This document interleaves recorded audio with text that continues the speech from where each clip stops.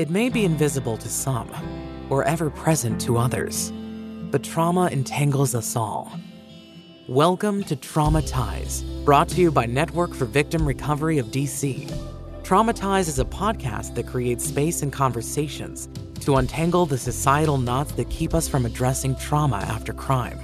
For you, we want this podcast to be an experience, one where you leave understanding how you can be a crossing point to minimize the deeply painful and costly consequences of trauma, no matter who you are.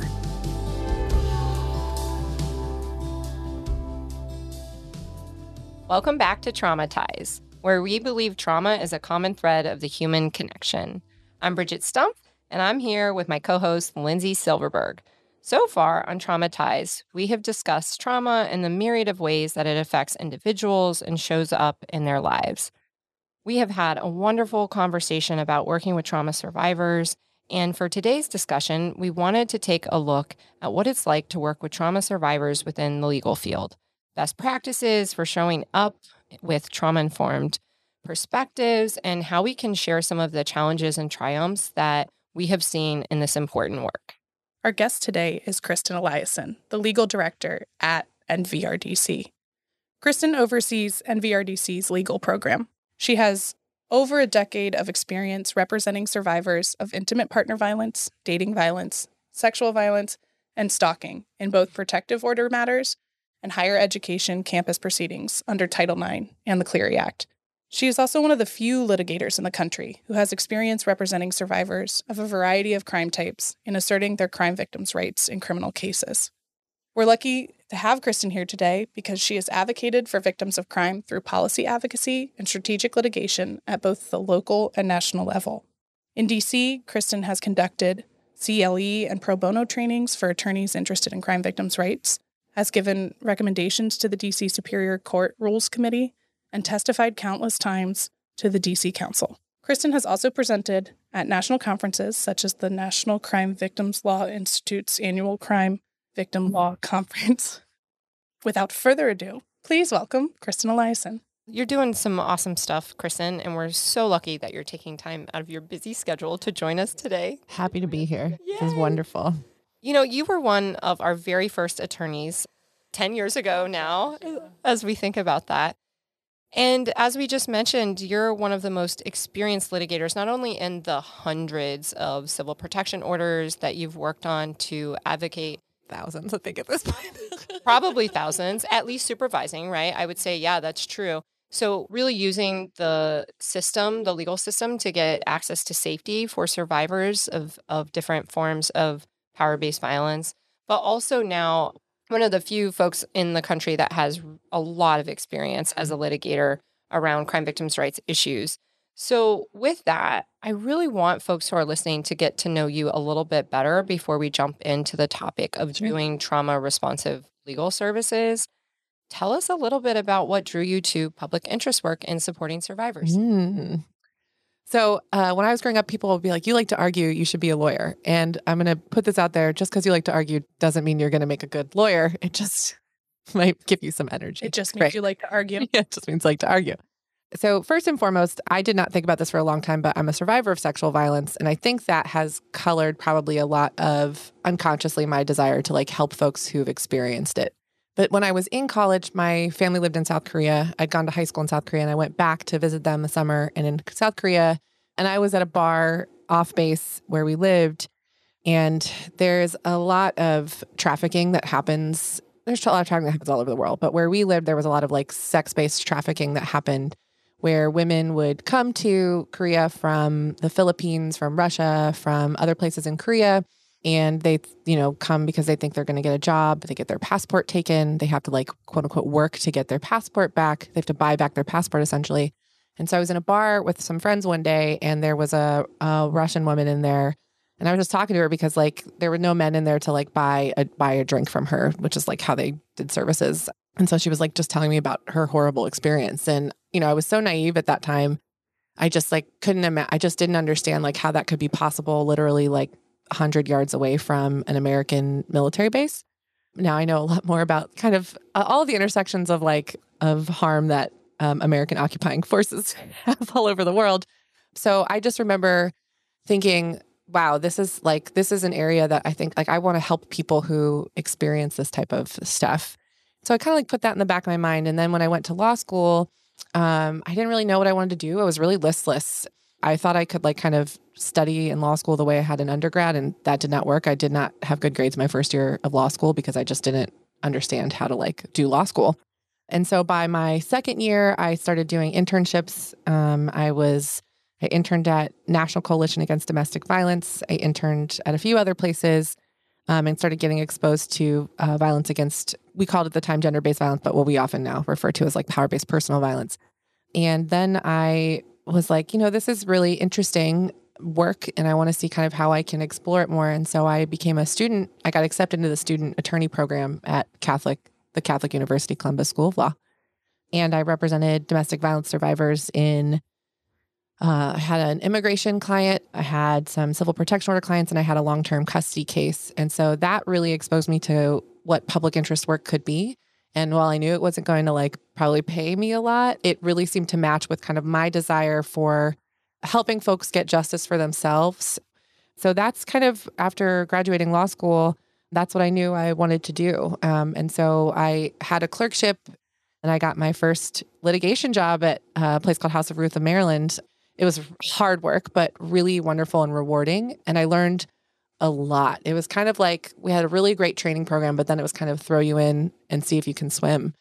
I know Lindsay has the next question for you, but one thing I want to like honor in what you just said is you shared a lot about your lived experience and your personal experiences. And I think there's so much complexity to how we view the world and how that puts us in different points of opportunity to do the work that we do. And that's true for people in this work as much as it's true for survivors that we work with. And I think the aha moment for me, kind of like you were saying at the end, is the complexity of the human experience is why understanding trauma and having a growth mentality to evolving in your understanding, that's how we connect with people, right? Is like being open to how their identities, their lived experience, and the complexity of identities, and how those are shaped by the world around us.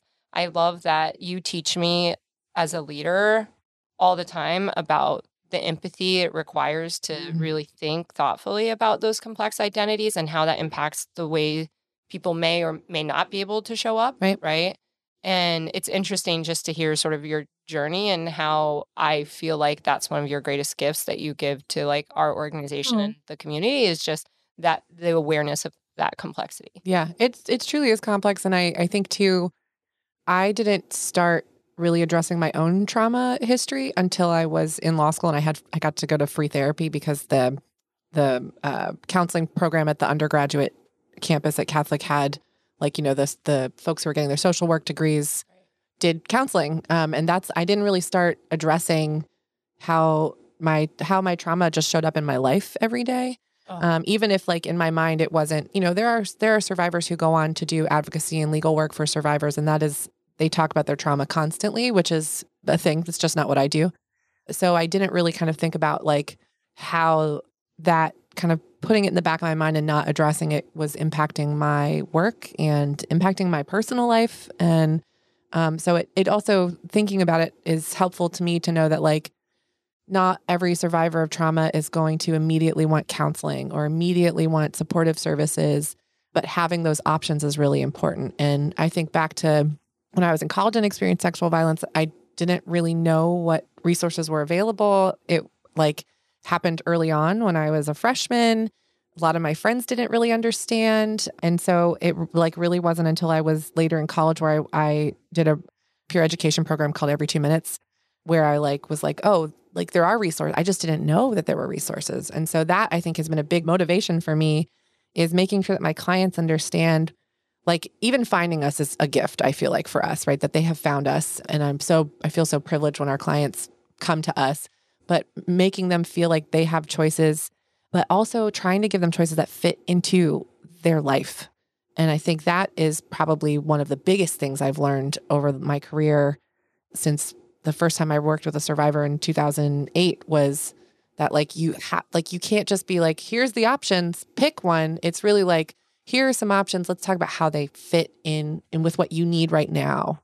I will also say doing the legal clinic and if there's students listening to this, law students, people interested in going to law school, if like, even if you don't think you want to be a litigator, going to a law school that has a legal clinic and doing that work it molded me, right? I mean, eventually I figured I didn't want to do family law. I wanted to kind of focus on other types of law that folks who experience harm might need.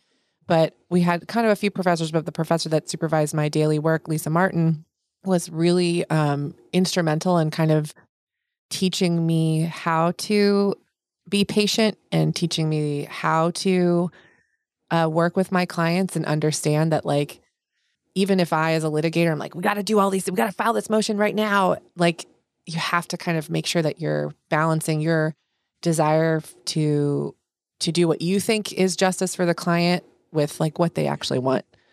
You were just mentioning one of Bridget's favorite topics, which is pacing.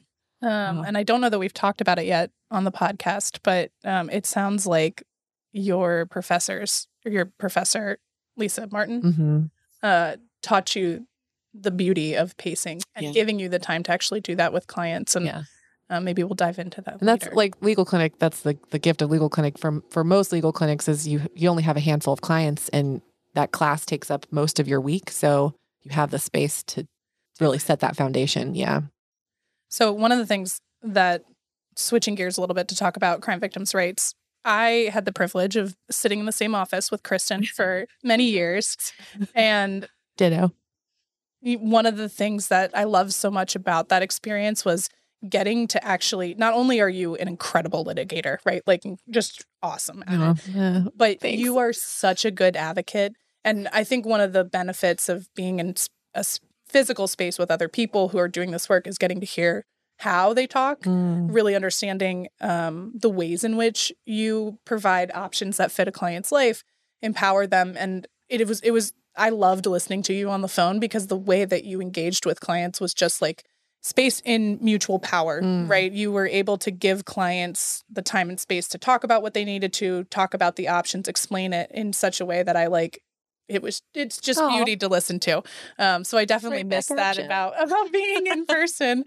I don't miss a lot of other things like commuting, but tell us a little bit more about how you gained that experience as a crime victims' rights lawyer, given that there are 100, maybe. Yeah. Well, so truly, so looking back on it, when I was at my first litigation job in Maryland, we did protection orders and like related contempt proceedings when someone violates a protection order. But I had a lot of clients who either had been thrust into the criminal legal system or were interested in pursuing a criminal case against the person who harmed them. And most of my clients were domestic violence. Like 99% were domestic violence survivors, and I had a handful of like dating violence survivors, but that was the population that we were kind of funded to serve. And I had a colleague who was like, sometimes you just got to call the prosecutor up and yell at them. And I remember being like, what? Because prosecutors were this like untouchable pillar of the criminal, quote, justice system that like, what do you mean? And then like randomly one day I was in court and one of my law school classmates was a prosecutor. And I was like, okay, they're real normal people. But that was how when she had a client who wanted an outcome in the criminal legal system, she would just like call and be like, but we weren't funded and I didn't know anything. I didn't know at the time in Maryland you could represent crime victims in criminal cases. And I was in court literally every single day, except for weekends. Every single day I was in court. So I just kind of thought that crime victims' rights representation was crime victims' rights advocacy. Both are very important, but they are different in a lot of ways, right?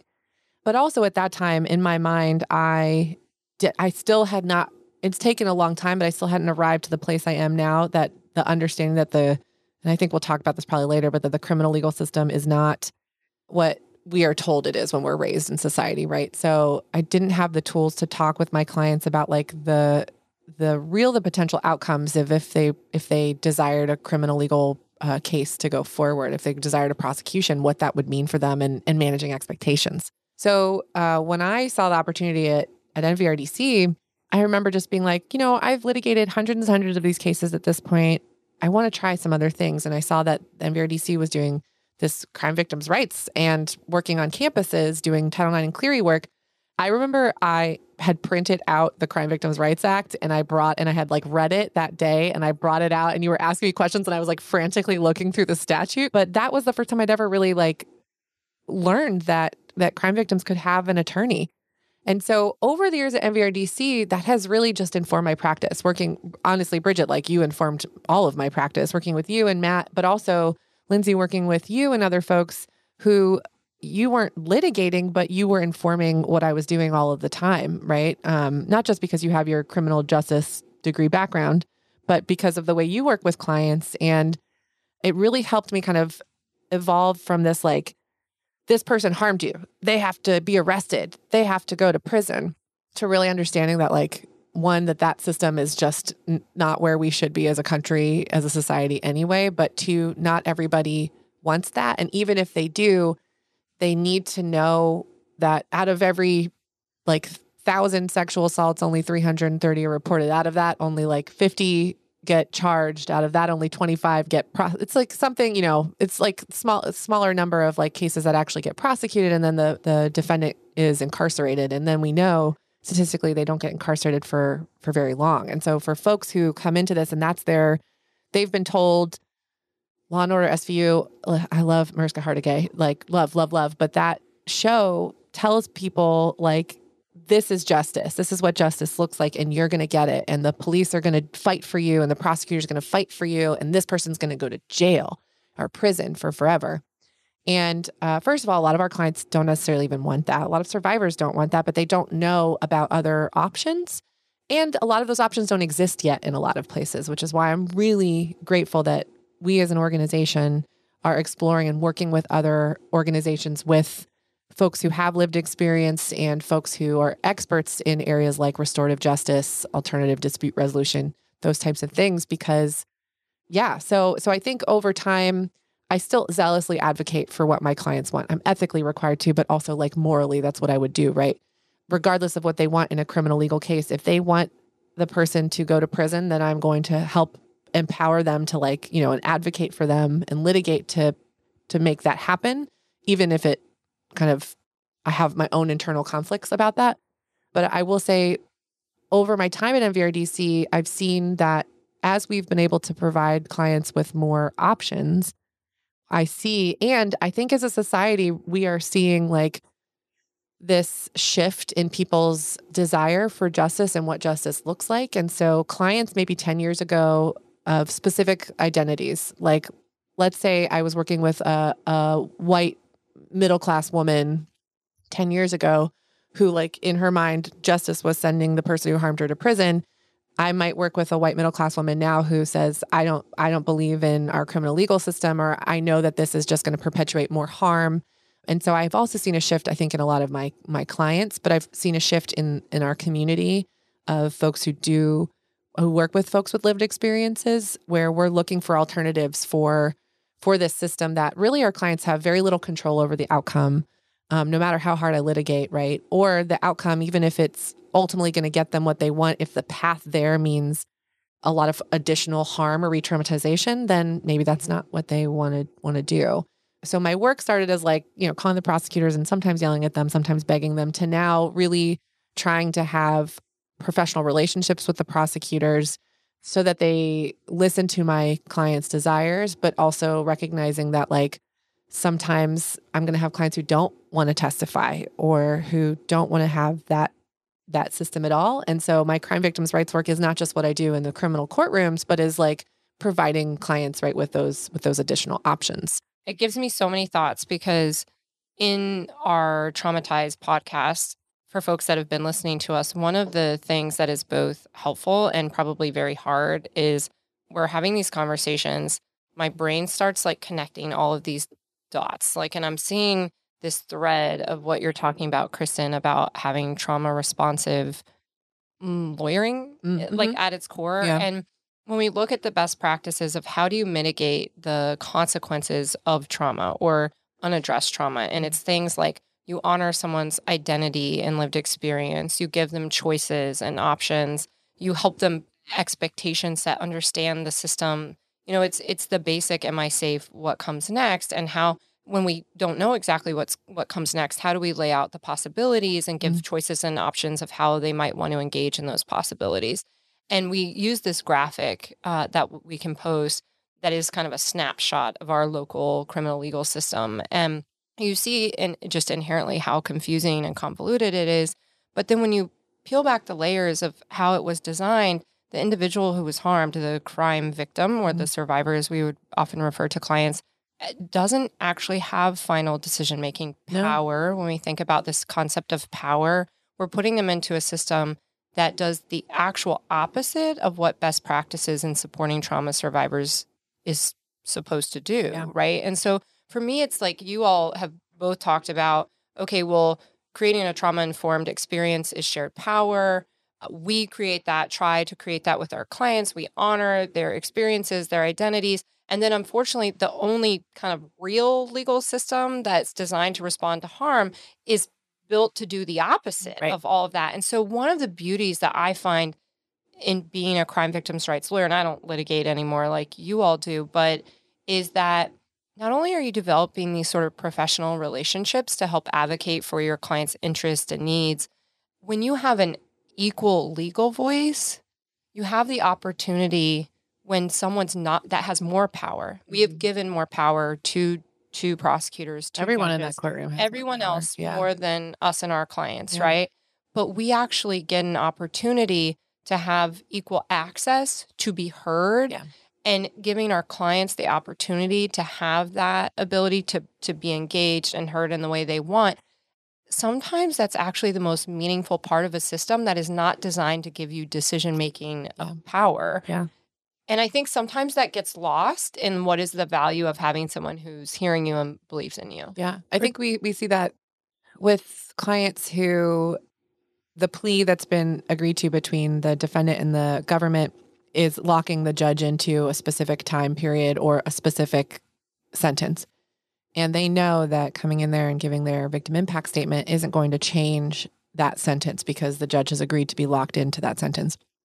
But they still want to be able to come in, and for some of them, they say, I want my day in court. Others are just, I just want to be able, like, this is the first time I'm actually getting to like say what happened to me.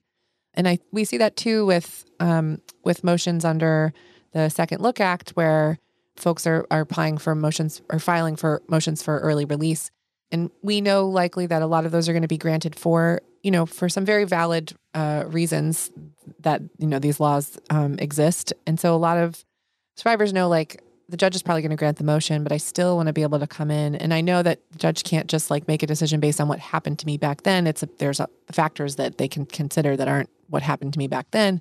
But I just want to kind of talk about my experience. And sometimes survivors want to come in and say, like, I agree with this person no longer being incarcerated. So I think we talk about this a lot about rights on paper versus rights in practicality or rights in practice rather. And we see that a lot where folks, they may even know the prosecutor's not going to go forward with the case, but they just want to come in and confer. They want to talk to the prosecutor and hear why they're not going forward with the case. And I think that is really powerful to give folks who've experienced crime any sort of footing. I think is really, like you said, is really important and powerful. And it's just something that even though those rights are written on paper, we still struggle with every day, making sure, I had a conversation with a law clerk the other day where the defendant filed a motion for compassionate release. And the law clerk said, well, usually the victim goes through the prosecutor. And I said, yeah, I know that's probably your experience and you're a law clerk and this is new to you. But my client has the right to be heard on this motion. And she's, through me, going to actually file her own opposition. And the law clerk said, oh, she asked me, were you a law clerk? It's like, I'm new, I'm learning. So, you might know how it was. And I said, yeah, I was a law clerk. And yeah, you learn as you go. So I totally get that. And she said, could you send me the statutes? I said, absolutely. I would be happy to send you the statutes, which are cited in my entry of appearance. And so I think part of that, being able to have that power or those rights in court, requires education of everyone who's courtroom. And not everybody wants to be educated because it rocks the boat and affects the status quo of where we've been for hundreds of years as a country is, the evolution of victims being the private prosecutor to crime victims being a piece of evidence. And, everybody's just kind of used to everything. The defendants, defense attorneys, I don't want to say all of them, but a whole, are used to like making plea deals that maybe are going to be really rough for their clients. The prosecutors are used to trying to get convictions. It just, everybody's used to everybody having a very specific role in this play that we all play, right? And crime victims coming in and saying, I have rights, I want to be involved, is just disruptive. It's disruptive. And if, in law school, I didn't learn about crime victims' rights in law school. Did not learn about crime victims' rights. And my criminal law and criminal procedure classes definitely didn't talk about the inherent racism that is built into our criminal legal system. And we weren't even talking about how it affects people who are in the system as someone who's charged with a crime. We definitely weren't talking about it, about how it impacts folks who experience the harm. And then we definitely weren't talking about how people experience harm when they're incarcerated and all that stuff. But that's probably another story for another day. But yeah. You guys are making me think of a particular client who we worked with a couple of years ago who was a survivor of sexual violence. It was a sort of unique situation in terms of what we know about sexual violence, right? It was a stranger break-in case, which is not the norm in terms of what we see. It moved forward in the criminal legal system, I think, because of the uniqueness of it, as opposed to, the vast majority that we see. And it was fascinating because when you talk about having a voice and having the power for the survivor to be in that moment and share how it impacted them, the first time she was able to do that was at the victim impact statement. Yeah. And she very clearly said, I do not believe in incarceration. I do not think it is going to help this person recover from the harm that they've clearly experienced. And so it's interesting that we've designed a system that really, I'll say, institutionalized the sort of processes and took the humanity out of what people experienced, right? Because when it comes down to it, it was something that she experienced that some other person caused. And, when you talk about restorative or transformative justice, the ability for a person to take accountability and apologize. We actually make that a disincentive in this system. Yes. Yes. We do. Absolutely. It's such a good point. Sorry, I totally cut you off because I'm like, oh my gosh, Lindsay, that's such a good point. Like when we think about this ecosystem of restoration, right? Like when I hurt someone, the way I repair harm is I acknowledge it. I offer ways I might be able to repair that to my community, to the individual, to their families. I allow that person to say what's going to make them feel healed and heard and seen in this. And then the community that is committed to all of this sort of shared restoration supports those agreements. That's not what we build, right? We actually built something that was like, don't acknowledge that you did it. Definitely don't admit to it. Like there's a discouragement of healing in this system. And again, people have different theories and ideologies about punitive responses. We know in the data it actually doesn't prevent any harm that's caused through crime. Actually, the only punishment that we have found in some data actually discourages the act is drinking and driving, which is fascinating, right? There's been some incredible work done there. But when you look at like the types of crimes that we're often representing survivors in the system, those are not crimes that any punishment is going to have prevented them from. It's not a deterrent, right? Yeah. You're just making me think like we don't teach children to avoid taking responsibility when they harm somebody, right? Like when my son hits somebody on the playground or something, I don't say like avoid taking responsibility and let's all sit down, we'll go through a process. Like it's just interesting that we value that when we talk about children, but at some point that system flips and we've decided that the harm is actually to the government or like I think in quotes the community, right? Not to the individual who experienced it. And that we encourage people to disengage. So I remember when COVID first started and a lot of folks were asking to be, we were having, first of all, the jail in DC is overpopulated. COVID was running rampant through the jail. And so the court was kind of trying to weigh the options of having people be out of jail pending trial. And there was a lot of research that was being cited in a lot of the motions about how like GPS monitoring actually causes harm to the person who's being monitored. It has like a really big negative impact. And I think for a lot of folks, it was like, no, like someone should be on GPS. Like that means we're going to be safe as a community. And we know also in DC, the way our GPS system works, it's not an active system anyway, right? It's a passive system. But I think COVID has really brought to light a lot of the injustices of how a carceral system impacts the people in it and our society. And I think it's hard for people to, because it's been so ingrained in a lot of us that like, you do bad, you get punished. And this myth that the criminal legal system is set up to punish and then rehabilitate is like, prevents too. Right, prevents. And when we know the Vera Institute, Open Philanthropy Project, all these organizations have done a lot of studies and put out a lot of reports about how incarceration doesn't actually prevent crime. And in fact, it's taking away financial resources from what we could use to support folks who experience crime and really invest in communities, right? And so, I think there's this, no, we have to punish people. We have to put them away for forever.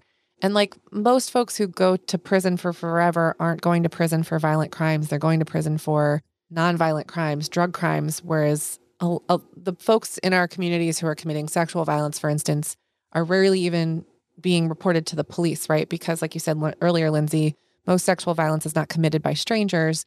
It's committed by someone who the survivor knows. And usually the survivor isn't going to report that to the criminal legal system. And even if they do, like I said, the likelihood that case gets prosecuted, the person gets incarceration time is so low. And there's the complexity of how does that individual survivor identify and how do they view these systems? Like if I'm someone who has either experienced a system or had a loved one that was treated unfairly, or I perceive this to not be a safe system because it's not for someone with my identity, I'm not going to report to the police. Right. And if we rely on that single pathway to be the thing that creates community healing, we're failing, right? To your point about options. And I think there's the complexity of how do we design an ecosystem where there's so many options available that it meets the unique, diverse needs that survivors have based on their complex identities and lived experiences. We know that just the criminal legal system, while it might meet the needs of few survivors, it's not all. We know that. So what do we start to transform and build, and sort of how do we both look at the problems in that system, but also evolve other pathways and other choices? And then I think there's that sort of systemic education issue. One thing that I find really challenging, and I'm curious as a litigator and even as an advocate, like how you all have navigated this, is survivors are coming in with a lot of those myths and misperceptions about systems, options, choices. Do I call 911 right away? Do I call, like all of the ways that we've created this kind of rape culture concept in our, like survivors themselves have been taught to believe a lot of these misperceptions about the legal system giving just a sense of justice. And how do you as the helper do that level setting in your relationship and expectation setting in a way that is trauma responsive? Because I think that actually becomes a big piece of them understanding what to expect and what maybe not to expect. Yeah. It's something even today I still sometimes struggle with. Like, I don't think it would be appropriate, even if I wanted to, unless a survivor identified this way, it wouldn't be appropriate for me to talk about prison abolition with a survivor, right? Like that's not going to be the first conversation we have. Because a lot of our, like you said, not a lot of our clients, but some of our clients, like that is where they're putting all their eggs in that criminal legal system basket. So I think first by just trying to manage their expectations, and I think being able to come in as a credible messenger, even if I'm the one who has to, I know my client's going to get that bad news probably at some point. I would rather it be from me than from someone who's not trauma informed, or that isn't to say a prosecutor is not necessarily trauma informed, but like someone, I would rather have it be from me because I know that I have colleagues who can help in that support of the survivor. We have resources, we have community-based organizations we partner with to like kind of provide support for that survivor. And I just think coming from me, hopefully will at least have a less bad impact on them than if like they're told by a detective, well, sorry, this is the way it works, right? Or, they're promised when they report, we're going to get this guy. And then having to have that conversation of like, let's talk about this. So I think a lot of it is trying to do expectation management, validating how the survivor feels, really trying to use our experiences to say, I've represented hundreds of clients. This is usually what happens, and this is what we know about the criminal legal system. But like, tell me more about what your needs and your goals and your desires are. And let me tell you kind of how I think potentially the criminal legal system could meet that goal potentially, but that like it could potentially, but that it's likely not going to, or it's going to be a hard road. But let's figure out if that's something that you want to do. One thing that I get annoyed with is when a prosecutor says to my client, well, one of the reasons we don't want to take this to trial is because it's going to be traumatizing for you, or I'm worried it's going to be traumatizing for you to testify. Don't get me wrong. Every client I've had who's had a criminal trial, whether it be a bench trial with just a judge or a jury trial, it has been hard. And it's been a spectrum. I've had some clients who were like, that wasn't as bad as I thought. I've had other clients who like held their ground against some of the best defense attorneys in the country. I've had other clients who, walk away being like, I wish I hadn't had to do that, especially when the outcome of the criminal case is not what they had wanted it to be. So I get that, prosecutors, that is one of the things that they weigh. And I appreciate that they're thinking of the person with that lived experience and how re-traumatizing testifying can be. But I feel like you're missing part of that trauma-informed puzzle of, I have seen folks go through this and it can be really, really hard and re-traumatizing, especially because you're going to have to testify in detail often about one of the worst days of your life, or days or weeks. You're going to have to talk about a lot of bad stuff. But if that's what you desire, I want to manage your expectations and I want to prepare.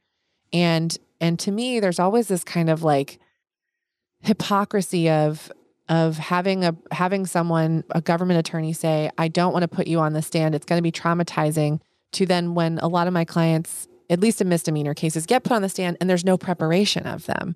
And so if that's your goal is to not have it be traumatizing for the victim, or one of your goals, then like, how can we prepare that person to make sure that their experience is as trauma reduced as possible? It's not going to be trauma free, but trauma reduced as possible. And to your point, like the best practices is that we ask. Like Right. We don't make the assumption that we know what's re-traumatizing for you. We say exactly what you just said. In my experience as a prosecutor, in cases like these, the vast majority go this way. There are these outliers. These are considerations. Knowing all of that, what's going to make you feel the most safe, the most heard, the most seen? And I think that the glitch there is that at the end of the day, there is discretion for that prosecutor to make a decision that is different than what that victim says their choice would be. Yeah. But the right trauma-informed approach would be to ask and say, even knowing that, my decision is this for these reasons. I can imagine there are a lot of I've never been a prosecutor, right? So I've never walked in those shoes. And I can imagine there's a lot of frustration with being a prosecutor for a variety of reasons, especially if you're a prosecutor whose identities mirror the people that you're prosecuting, right? But I think what I often see, and I will say one of the divisions of the prosecutor's office, one of the prosecutor's offices that we work with, is now exploring restorative justice for domestic violence and sexual violence survivors. And I truly never thought I would see a day where that would happen in the District of Columbia. So I'm happy to see that. But I think with a lot of prosecutors, there's this, they don't want to upset, or they don't want to be the reason that a survivor is upset or sad. And so I think sometimes avoiding being direct and honest in order to not hurt the survivor means it makes it even harder for the survivor, right? Like saying like, I don't think I can offer enough proof that a jury is going to believe you, even though I believe you, is a hard thing to say. But a better thing. But a better thing to say than, well, we have an ethical obligation to not take cases forward. We don't think that a jury, like we could prove to a jury. It's kind of the same message, but it's delivered in a different way. It's simple Brene Brown. It's simple Brene Brown. It is. It's simple. And I think about Brene Brown all the time. When I was preparing for coming on this podcast, I think about the, you want a sandwich part of that clip, which I referenced the other day to one of our colleagues, and they were like, what are you talking about? I was the sandwich. And they were like, oh, you mean the like getting into the dark hole in the ground? I was like, yeah, but in my mind, I just remember that like deer or whatever with the sandwich. But I see that a lot with, not just with newer prosecutors working with survivors, especially of sexual violence and intimate partner and dating violence, but also more experienced prosecutors where it's just, you don't want to have someone in your office crying in front of you. And I get that, but like, that's part and parcel of our, be in this job. Right? Yes. And so I think, but also, you know, you as a prosecutor are working in a system where the parameters are very limited. And so people coming to you and sitting in front of you, the options that you have for them are often not going to make anybody happy. I think one of the questions that we had like kind of discussed us talking about is, how can you have a more trauma responsive criminal legal system? And there are definitely ways to make it less traumatizing potentially, or reduce that trauma. But I don't think a system that is set up to essentially perpetuate the white supremacist ideologies that our country was founded on is ever going to be truly trauma informed, because it's not based in trauma informed practices, right? It is based in punishment. It doesn't take into account generally, you know, at sentencings often, you will hear from the defense attorney and the defendant's family about often bad stuff that's happened to the defendant in their life. And that is not an excuse for their behavior and the harm that they caused to the survivor, right? But you hear you hear all these things, and you're sitting there and you're realizing like everybody in this room is hurting, and this system is not like putting this person in jail for 180 days may get them away from the survivor temporarily, right? But is ultimately not going to address the harm that they experienced. And we know that incarceration just amplifies harm. We know that I think it's something like at least 80% of women who are incarcerated identify as being a trauma survivor.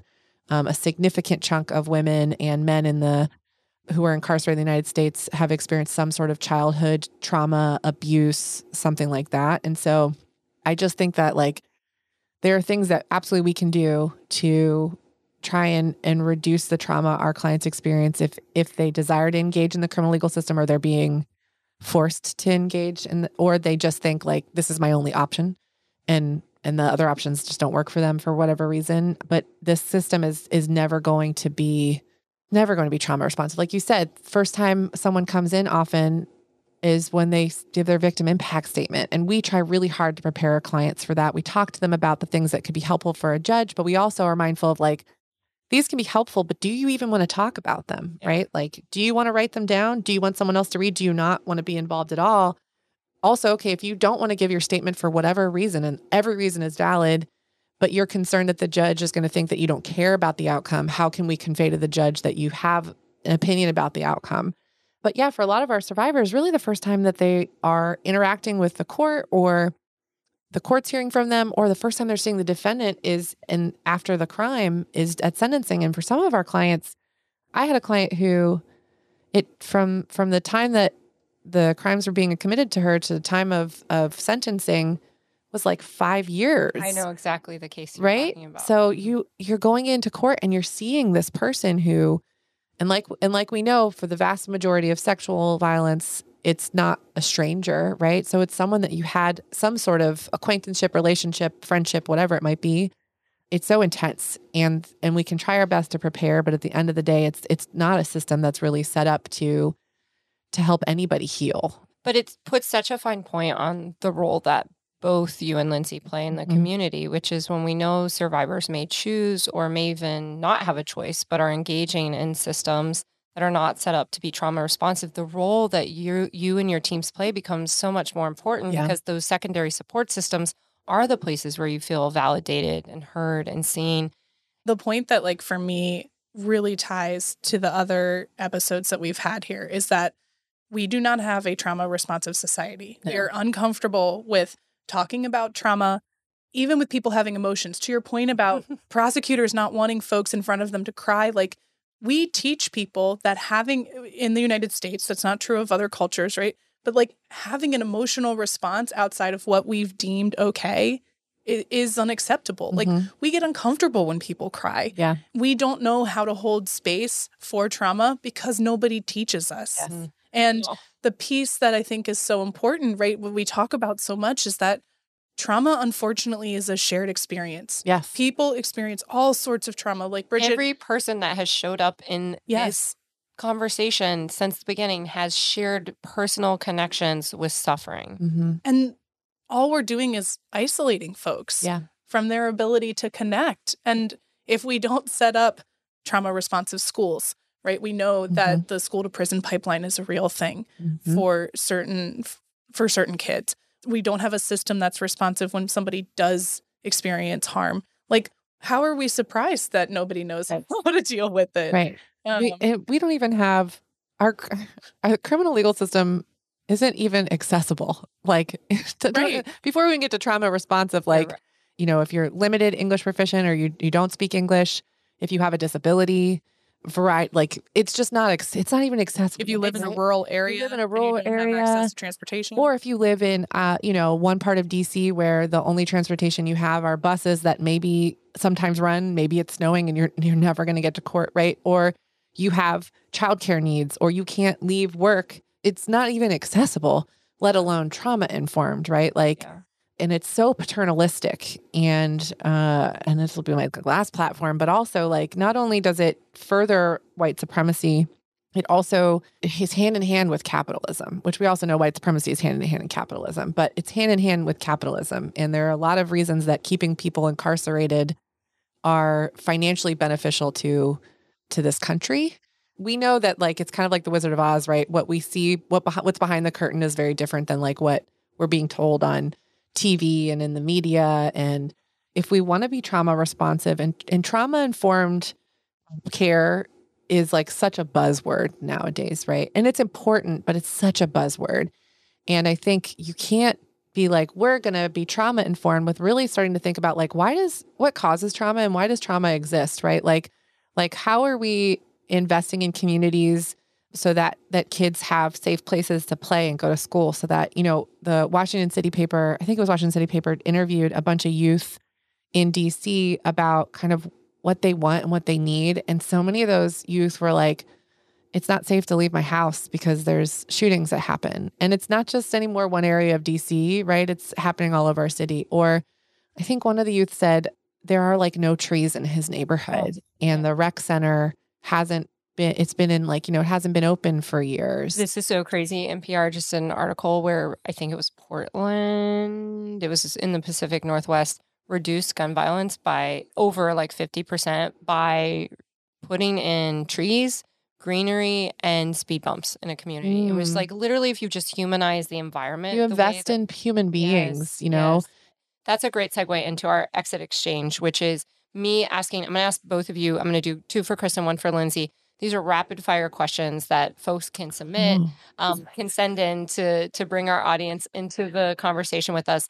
So first one for Kristen, if you could wave a magic wand and government attorneys that are tasked with prosecuting criminal offenses, if you could give them one piece of information to be more trauma responsive, what would that suggestion to them be? Really do the deep work of learning why the system that they are part of will never truly meet the needs of the survivors that they interact with, and to kind of reflect on their engagement in the system.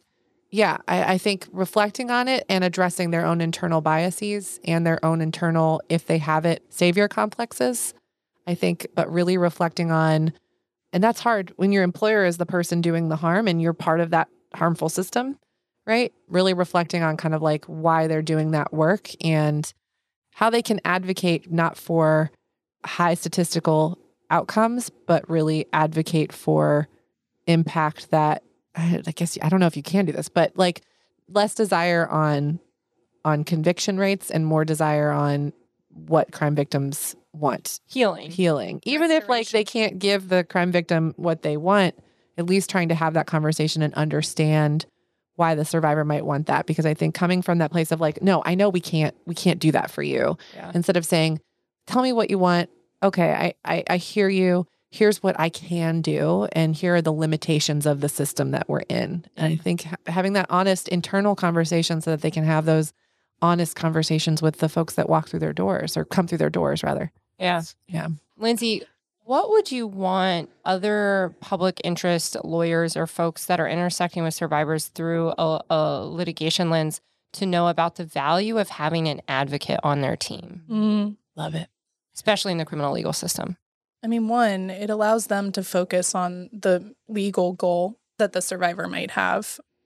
But I also think having an advocate probably in a lot of ways helps humanize the experience, because our jobs as advocates are to be there to walk in that journey with the survivor, as sort of cheesy as that sounds, and to really give them choice and options. And so I think in some ways we're a really good reminder that we're always trying to center the survivor's experience, no matter what system they're engaging in. And whatever the limitations of that system are. Yeah, that's a good. And so last one, I have a lot of thoughts about this one. I'll try to refrain from, but if you could, courts, judges, coming from a clerk perspective, if we wanted to, knowing that the system right now exists as it exists, if we wanted to just make it a little bit better and we went to those who hold the most amount of power in that system, what is the one piece that you wish judges would do differently to create trauma-informed courtroom? Asking a survivor, and it's hard, right? Because defendants have constitutional rights, as they should. So a lot of that will influence kind of how this works. But the right to cross-examination, I think there's a lot of flexibility about how that could operate, especially now that we've been doing Zoom computer court for so long. But I think when a survivor or their representative is in the courtroom, every time acknowledging them to create that, and there are several jurisdictions where this might happen more frequently, but in ours, it's judge by judge. But to create that, hey, you have a place here, you have a voice in this process, I'm acknowledging that you're here. The defendant and the defense attorney get to introduce themselves, the government gets to. I'm acknowledging that you're in this courtroom, and so I want you to know that I see you and you are an important part of this process. And I think as part of that, asking a crime victim how they want to participate, I think is really important, right? Like, we do have some flexibility for victims who are children, but like, how can we create a space where the survivor is able to testify in a way that is like not going to re-traumatize them as much as they're already going to get potentially re-traumatized, but really asking them kind of how they want to participate. I have felt very grateful to DC Superior Court in that non-evidentiary hearings are still conducted by computer court, but even ones that are conducted in person, crime victims in those cases are still allowed to participate by, as long as they don't have to come in to testify, right, are still allowed to observe and participate by WebEx. And I think that flexibility, that ability to have their camera off so that the defendant can't see them, their ability to not even look at the screen if they don't want to, I think is just so small, but I think is such an important, it seems like a small thing, but for a lot of survivors is a really big thing, because they usually can't come into court for a variety of reasons or don't want to, or some kind of it gets to that like core accessibility piece. Like, we can't even get to the trauma-informed if we're not getting people in. Yeah. It's interesting with the courts. I think a lot about power, and a lot of the questions I frequently get when I start going to my soapbox of like, well, let's mandate judicial training about trauma-informed approaches. There is a fear that if I show up as a human and I validate and acknowledge all the people impacted in the space, that often I get the question of like, is that within the confines of how they, are conducting a fair trial? Right. And like, if we could just sort of have a conversation about the false binary that already exists in the legal system for lots of reasons, but how there is this misbelief that being trauma-informed means you're not being fair, or you're not being like, it's actually the opposite, right? Yeah. Like, you can be trauma-informed to everyone in that courtroom.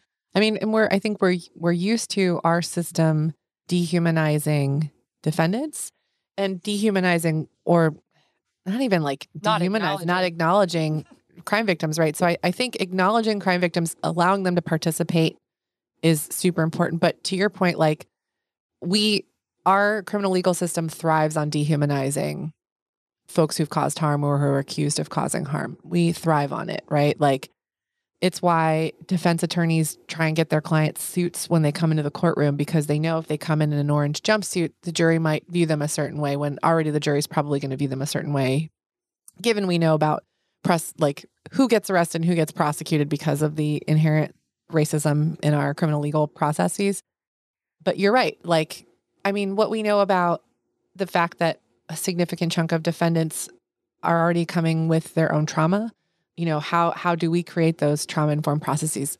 There are, I think some courts that are getting there, having mental health courts, having courts that are aimed at helping human trafficking survivors who've been arrested for usually the crime is the crime of prostitution, getting them into a court where the goal is diversion and the goal is not to have them locked up, but to give them support services.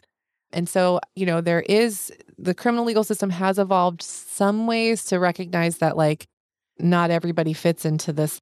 We're not just saying everybody's a quote unquote bad person. Right. We need to throw the key away. Right. We're oh, well, you have this life experience or you have this, identity, and we're going to give you an alternative. Right. And we see this with the ways the laws have changed about people who commit crimes under the age of 25. Right.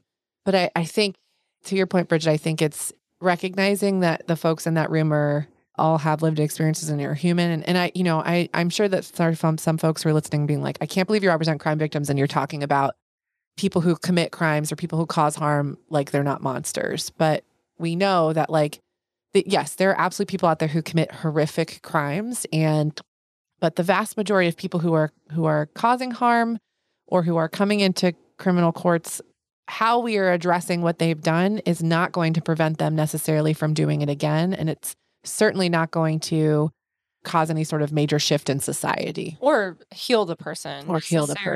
Right. Has been harmed. It's very complex. And we will be having a representative of our DC Office of Attorney General coming in to talk about some of the restorative justice work that they've been doing. As you mentioned, Kristen, there's a lot going on, and this probably could be an entire season, honestly, on our podcast. So I'm going to take this opportunity to thank you for joining us for this episode. Oh, thanks for having me. Yeah, it was really fun, and it went super fast.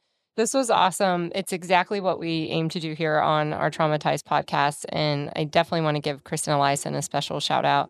As always, we want to hear from those who are listening about your thoughts, comments, and topics for discussion on future episodes of Traumatized. Please use the hashtag Traumatized, TIES, and tag NVRDC on Twitter or LinkedIn to join the conversation. Woo woo. And please be sure that you subscribe, rate, and review the Traumatized podcast wherever you listen. Be well, everyone, and see you next time for more untangling. Thank you. This episode of Traumatize is over, but this podcast is just one of our many resources. NVRDC welcomes all survivors of crime and their supporters. So please visit us at nvrdc.org to learn more about how to access our trauma education and how to partner with us to create survivor-defined justice.